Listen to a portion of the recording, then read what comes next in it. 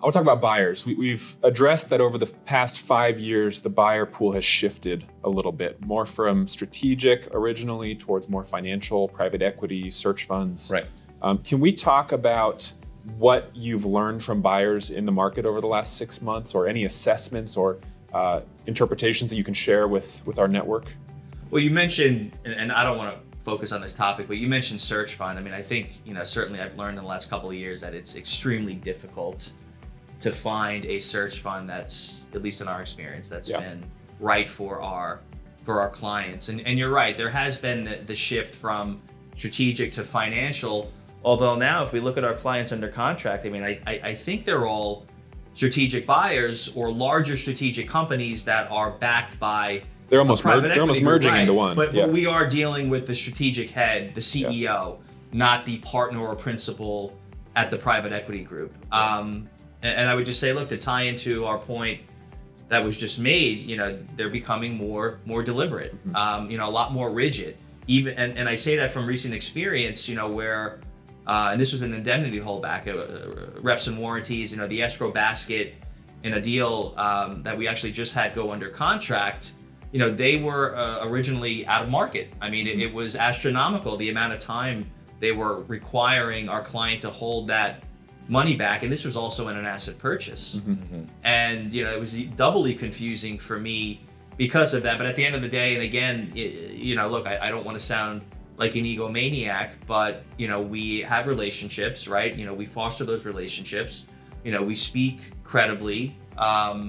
We were able to, to have that time frame reduced to, admittedly our client didn't love it, but the valuation was so stellar that it was worth the, it was worth moving forward, irrespective of how long the holdback period was. We'll leave it at that.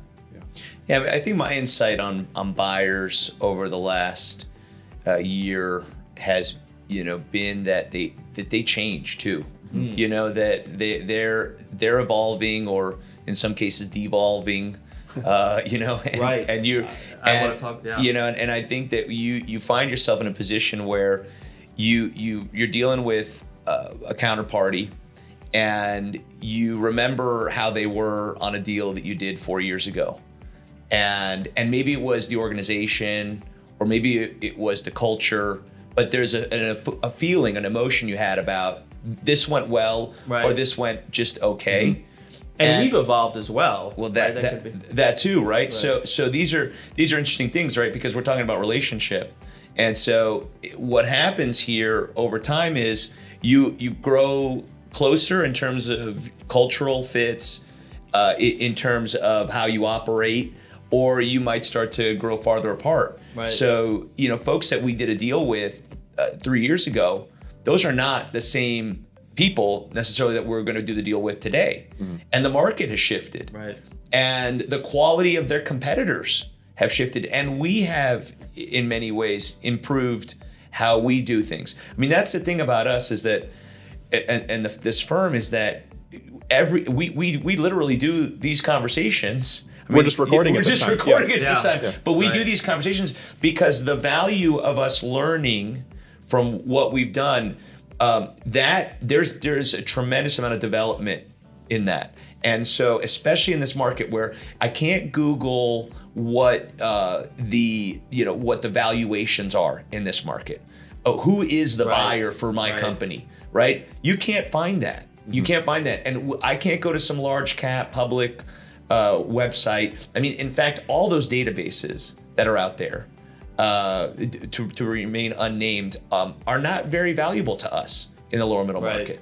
And it's all based on these relationships and these touch points we've had, and those change. And if you're not talking to those folks on I'd say on a quarterly basis, then they're gonna get on a call with you and, hey, remember that deal we did?